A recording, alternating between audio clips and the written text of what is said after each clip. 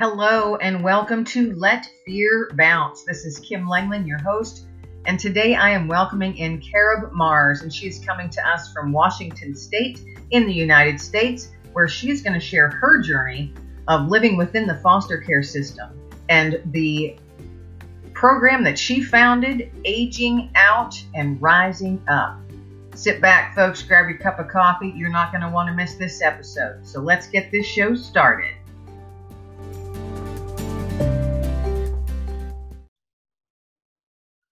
Hello, everyone. Hello, friends. Welcome to Let Fear Bounce. This is Kim Langling, your host. Today, I have the absolute pleasure to introduce Carib Mars from Washington State. I'm in Pennsylvania, so she is clear across the country from me. She is a speaker and an advocate. Carib Mars is a former foster who, despite the odds, has found her way to happy. A survivor of every kind of abuse, Carib walked to her local police station at the age of 8 years old and started into the foster care process. She was never adopted and aged out at the age of 18 years, or at 18 years of age, sorry. Over the years, Carib has overcome many obstacles to create her own slice of a modest, good life and believes that we are all capable of thriving. She's created a platform called Age Out, Rise Up to reach out to former fosters of all ages and encourage them to move past their bad histories and to choose to rise. Carib, welcome. I was so excited to have you on the show. And the main thing that jumped out to me, I think I connected with you on a Facebook group, actually. And the main thing that jumped out at me, and I thought, oh, I have to have this woman on the show, was the name of your organization and your mission, Age Out, Rise Up. And I just absolutely love that. So I'm going to turn it over to you. You want to introduce yourself again and add a little more to it, and then please share with us how you came about, Age Out and Rise Up, came out with the name, and what it is that you're doing with your mission today. Sure, absolutely. Thanks for having me. Yes, I am Carib Mars. I have been in the foster system myself. I've also been a foster parent, and that journey didn't really work out for us. But we went through secondary infertility, so we were only able to have one child. And I always felt like I was called kind of to be a mom. I have parented myself, as you said, since that age of 8 years old. So Age Out, Rise Up started when we decided to stop fostering. And I still felt very much this need to volunteer, this need very much to nurture. And so what I had planned on doing, I got this idea last January, was to create sort of an AA type group for former fosters, where we could meet at the library and talk about our stories, but also learn real practical life skills that maybe you don't get when you age out of foster care. I should explain that when you age out of foster care, that means that you are never adopted and you never return home. So between the ages of 18 to 21, depending on whatever state that you're in, you are basically given a bag of your belongings and told, see you later. You know, I hope you do well. And unfortunately, usually people do not do well. It is 1 in 3 that end up homeless or incarcerated. They just don't have the skills. You know, that's such a young age to be completely on your own. And then I realized I joined quite a few former foster groups. And I realized that the baggage that we have, it never totally goes away. And a lot of people sort of use it and wrap themselves up in a blanket, kind of their victimhood. And I don't mean that in a derogatory sense. I just mean that's all that they know. Even I remember being really struck because once there was a 52-year-old woman who said, how do I love myself when my mother never could not even love me. And she was 52 years old and still trying to figure that out. Oh my. Yeah. And so that's how Age Out, Rise Up. I had to take it online. And so what I do is I interview former fosters who are moving up, who have taken some of their own power. And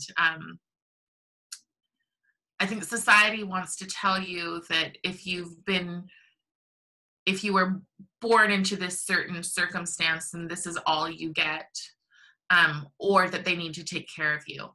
And what I found is that we are actually extremely capable because of the resilience, because of the things that we've been through, of caring for ourselves. Now, a couple things that, as you were speaking, just really, really jumped out at me. And not being, I've not ever fostered a child. I was not ever a foster child myself. So I honestly, you're teaching me all kinds of stuff right now. As now, I've always known, for whatever reason, that aging out. I knew what that meant right away when I read it. And then when it does come that time, you're pretty much just, you have whatever it is, your small pile of belongings, and they say, off you go, good luck. I've often wondered why it's done like that, but I didn't realize that so many of the life skills are not provided to any of these. Well, they're kids. They're still kids. I don't. If you're 18, you're considered an adult, but you're still Right. a child. You don't have the wisdom of years and experience yet, and that's going to be so difficult. And the 1 in 3 that you said becomes homeless or incarcerated. That's devastating. Right. That is a devastating statistic, and I did not know that. It's simply because I'm not in that realm, Right. But oh my goodness, 1 in 3. So I have a question. Sure. When you're a foster parent or you're in the foster system, is there nothing in place except for that, the kids are living with foster parents and they just go to school and do whatever? There's no outside support from the foster system to provide classes like, how to cook, how to do your laundry, Right. So it's interesting because Ben Carson and the HUD department in the last 4 years have created a program called the Foster Youth to Independence Initiative. And that does provide some of the skills. So it is different now. And then there are lots of opportunities. It kind of depends on where you're at. If you're closer to the city, there are opportunities for kids, like Boys and Girls Club type things, Sure. Specifically for foster kids. Part of the problem, though, is that if you are feeding into kids that they are victims, you're basically feeding into kids that they are helpless. And also, one thing that I really try to teach is, and it can get controversial, but empowerment over entitlement. And so what happens a lot of times is that instead of the kids getting these skills and having hard truths told to them, and like just the hard truth that you're 14, the reality of you being adopted, the chances are not that strong. So we need to prepare you now. I believe that we should be doing this in like a school type setting. I think that when other kids are going to study hall, kids who are on that verge, getting ready to age out, should be learning things like how to, like, this is how much money that you will get from the state. And if you want to live like this, then that's fine. But if you want more, then this is the track that you need to take. And I don't believe that on a grand scale has been done. And also a lot of times the kids don't want to do it. So it's a hard, and you can't make them. Right. A lot of people will use words like, that could trigger them.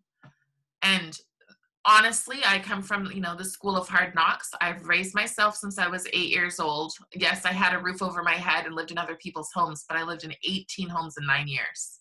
So I wanted those hard truths. And I think that the people who've gone through the things that we've gone through can handle those hard truths. But when 20-year-old social workers are saying, oh, no, no, no, no, because that could trigger them, we don't have any kind of discipline, we don't have any kind of consequences, anything like that, because that could trigger a child, then we run into the problems. And the sad thing is that these numbers, these are generations and generations and generations since foster care came into play, of how long these people have had very low expectations. And that's actually, it hurts, it hurts my heart to hear all of that. And I'm hoping that all of you listening, it hurts your heart too, because it should. You lived in 18 homes in 9 years. Yes. And I'm going to assume that there was a reason for the constant upheaval and changing. Yes. So in the 80s and 90s, as a foster child, and they actually did sue a couple of years after I got out of foster care, but in the 80s and 90s, they didn't want you to attach to your foster families. So that was part of it, and why you would stay only in a home for like 6 months, and then you would hear your social workers coming today to get you, and you would be moved to another home.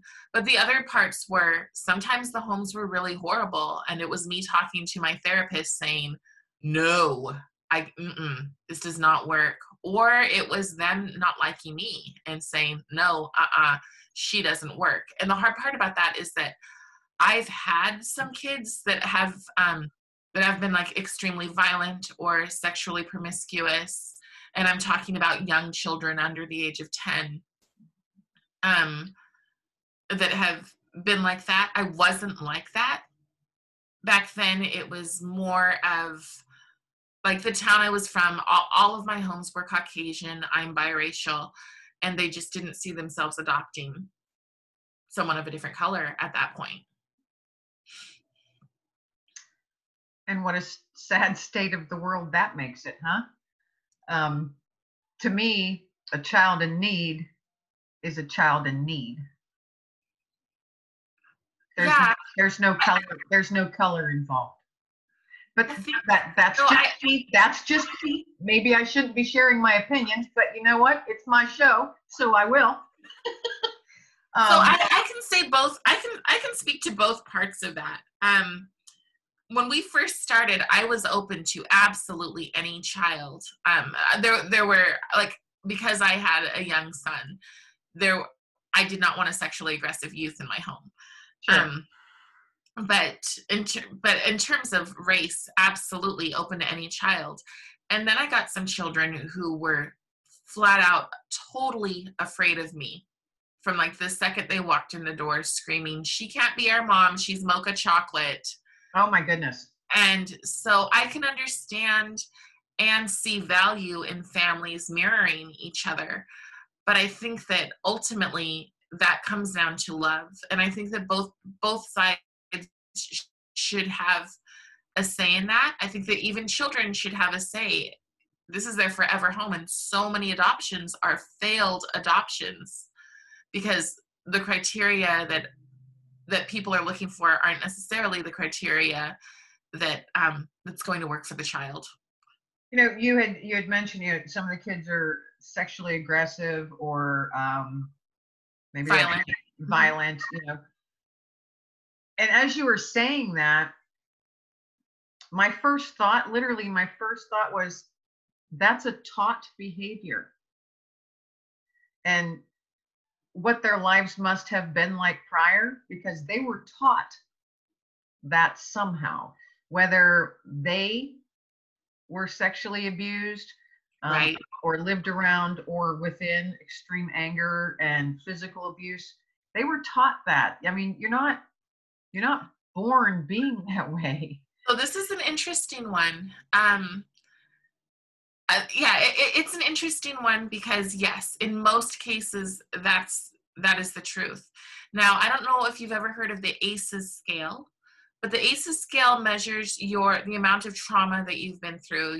There's 10 marks on it, and it has everything from you've experienced homelessness, you've experienced divorce, you've experienced sexual abuse, physical abuse, all of these things. And then what it says, the ACEs scale gives a prediction of kind of how you're supposed to turn out in life, your risks for diabetes, heart disease, suicide, depression, not finishing college, all of these things.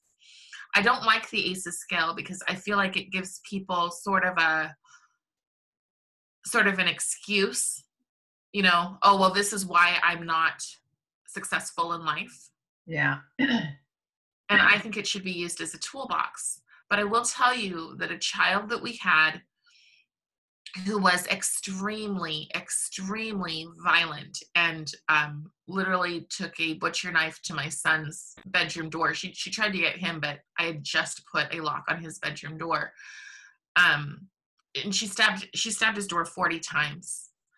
And she was a 2 on the ACEs scale. So sometimes I think that feeding these kids, what I think is that instead of teaching kids to rise, sometimes they're teaching them to rage, especially right now. And I think that teaching these kids to rage can almost replace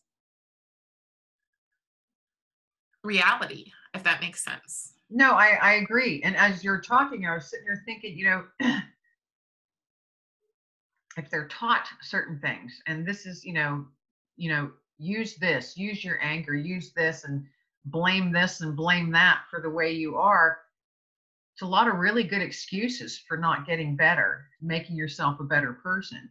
Absolutely. And and honestly, that's just Kim. That's my opinion, because I've never played the victim card in my life. I have my own story, which we certainly won't get into today, but I've never played the victim. I've always said, you take that and you turn it around, you be better than that you were yesterday, and spread goodness and kindness and empathy whenever you can. Some days it's harder than others, of course it is.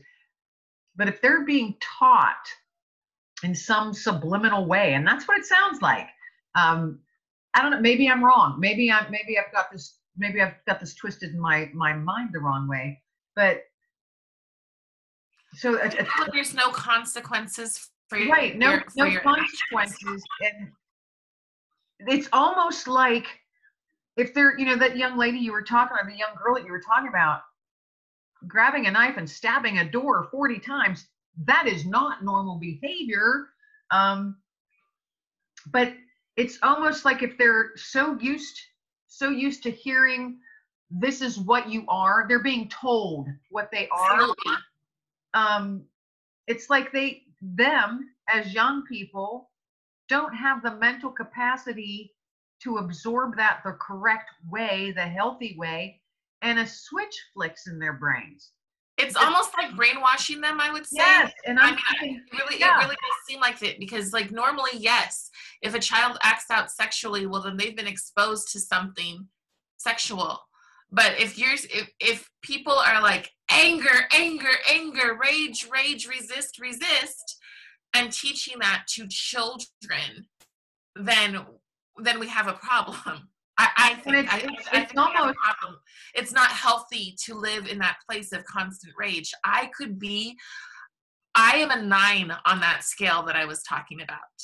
The only thing bad that hasn't happened to me is I've never had anyone die in front of me.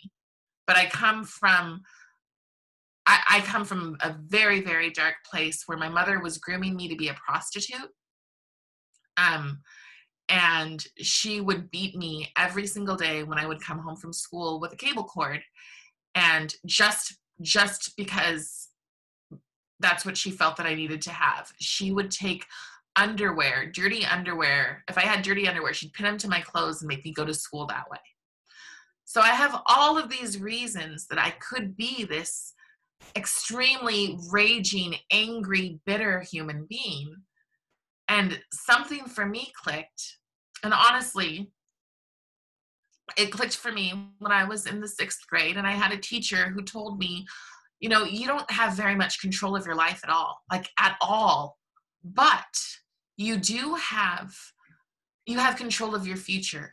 You don't get to make any decisions for where you are now in life, who you live with, you know, what kind of people are around you. But who you become, that's all on you. And at that point, I started looking at the things that have gone on in my life as a with purpose. What purpose could, you know, being called slave girl by your own mother have? Like, where could this purpose come from? And then I started realizing that I'm really good at seeing people who are hurting.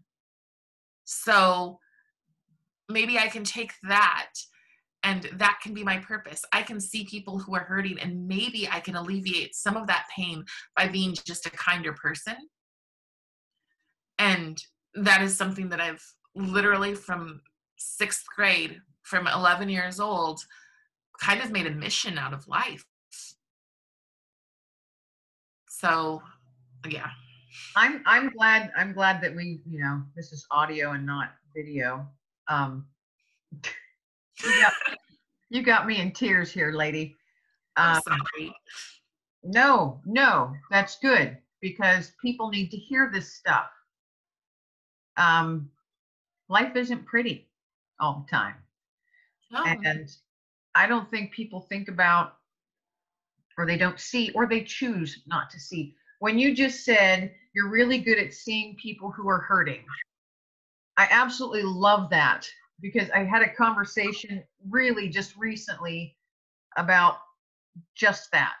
And sometimes no words are needed. It could be a stranger. Acknowledge that you notice their hurt. If you don't know that, you see someone crying walking through the grocery store, obviously something big's going on in their life. You don't have to know them. You don't even have to really say much, but walk up and say, I can see your hurt, and I'm going to pray for you, or whatever it is that you come up with. That's just what I say to people. But can I tell you this short, it's a short story, but it's fitting for this. Yeah, sure. It's fitting for December. Okay. When I was like maybe 19 or 20, I lived with roommates, and my roommates went away for the holiday, which is why it's fitting for I said November, but I meant December. My roommates went away for the holiday, and I was left by myself. And I called my a longer term foster home, and I said, could I come? And they said, well, you can if you can pay for your bus ticket. And to me, that kind of was like, okay, you really don't want me to come. Because, you know, a $40 bus ticket was a lot of money. Yeah. No, I understand that. Yes. And so I decided to, instead, to go to a thrift store and try to find myself one of those little tiny trees and, you know, a few decorations to set up my house with. And I'm in the store and, you know, just singing my song, and just, I'm literally choosing to be happy because I am sad. I'm devastated that my 2 really nice roommates are gone and I'm by myself, you know, again, always, every single year, you know. And so I'm at the store, and this lady starts talking to me, and then I you know, tell her have a nice day, and I'm walking down the road, and she drives up slowly behind me, and she says, hey, can I give you a ride? And I'm like, yes. And she's older, I'm not afraid of her. Yeah. And so she gives me a ride to my apartment, and I go in and I start setting up, and an hour later there's a knock on my door, and there's a giant Christmas tree with a Christmas tree stand and a box of those old-fashioned German little wooden ornaments, Yeah. really detailed. And she brought them. And I decorated that year, and I knew that I wasn't alone. And every year since then, so for 20 years, whenever it's been possible, first before I was married and now being married, we will have a Christmas party where I just ask people to bring an ornament. We do all the food, and entertaining, whatever, and I just ask them to bring an ornament for the tree. So I have this tree now that is so packed with people from over the years that I actually I truly have to edit it. It'll weigh down everything. But it's really cool because what I have them do is mark on the back of that tree the year that they gave it. Or mark on the ornament the year that they gave it. And so you can look through 20 years of how much people relating to people and being just a part of your life let you know that you're not alone. And to be able to see that every single year is kind of, it's very, very special. And I wish that every single person, especially on a year like this, had a tree like that. Yes. Wow. That is absolutely beautiful. Absolutely beautiful. And it just reminds you that, little tiny little kindnesses can last. It's a really long time. It's the whole ripple effect, and look, this is you said 20 years later. Yes. That ripple's still going, and what, if it can last that long, that little, and I'm always saying, toss nuggets of goodness out there. That nugget that this stranger provided you all these years later is still making ripples on the water. That is just, I am loving listening to you. You got me stumped for words, and that doesn't happen very often.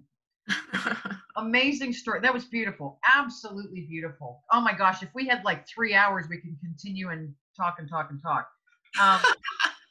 I definitely want to have you back on again if you're open to that. Oh, I'd love to, sure. Because I want to hear more about Age Out and Rise Up. And I'll send you a picture of the tree. So yes, please do so. I would love that. But I definitely want to learn more about your mission on Age Out and Rise Up. And this is just wonderful, wonderful, wonderful stuff. And like I said, we could keep on going on and on. I'm so glad that you came on and that we connected this way, and that you were open to coming on my show. Absolutely love it. And you've got so many stories that you could share to people that could shed light. Oh goodness. We could do a podcast a day for weeks. Between the two of us, we could do it for weeks. Right. I just love meeting people who want to share that goodness, who realize that alone can be a purpose in this world. Absolutely. Yes. And I've been meeting during this whole year, this crazy, wacky year that we've all lived through. I'm meeting more and more positive people than I am negative. And I think it's what you throw out is what's going to come back to you. So I'm tossing out goodness and tossing out kindness, and I'm finding so much more of that coming back towards me in my direction.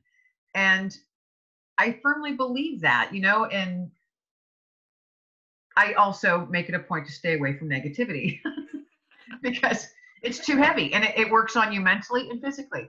And this world needs more goodness, and people need to, mentally, especially the children, they should not have to or feel that they are so insignificant and things are so big and so scary and so dark that they don't belong on the planet anymore. Right.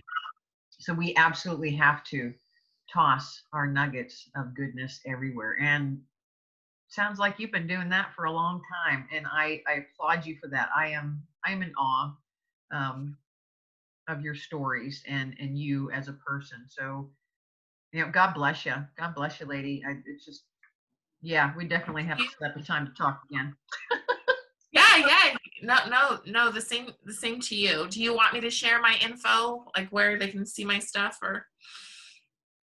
Yes, please do that. I know I got myself all off track. If yes, how can let me get back into professional mode. How can people find you and learn more about you, Cara? Well, you can find me across the web at Age Out Rise Up. I do a YouTube, so I do podcasts, interviews, and they're long though, but they're on YouTube, and they are the stories of people who've aged out of foster care and what they're doing with their lives.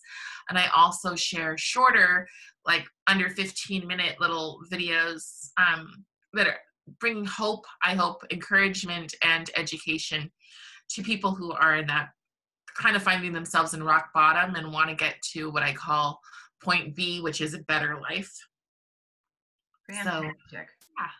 So your YouTube channel, what's that called again? I'm sorry. It's Age Out Rise Up. Oh, okay. All right, great. Yes, people, please check that out. Her website and her YouTube channel, and to learn more and reach out to her, especially if you are someone who was in the foster care system. For anybody who's really experienced trauma, like we all have. We all need encouragement, and people who've experienced trauma, even like a lot of people will say, I wasn't in foster care, but I should have been. That's a pretty heavy statement too, right there, isn't it? Yeah. Yeah. Oh my goodness. Okay. We're going to wrap up. Thank you so much for being my guest on Let Fear Bounce. And again, all of you folks out there listening, please check out her Age Out Rise Up website, as well as her YouTube channel. Educate yourselves, people, and toss those nuggets of goodness out there. Let fear bounce, folks, and toss nuggets of goodness, because it will come back to you tenfold. All right. Thanks, everybody, for tuning in to Let Fear Bounce, and we will be talking to you soon.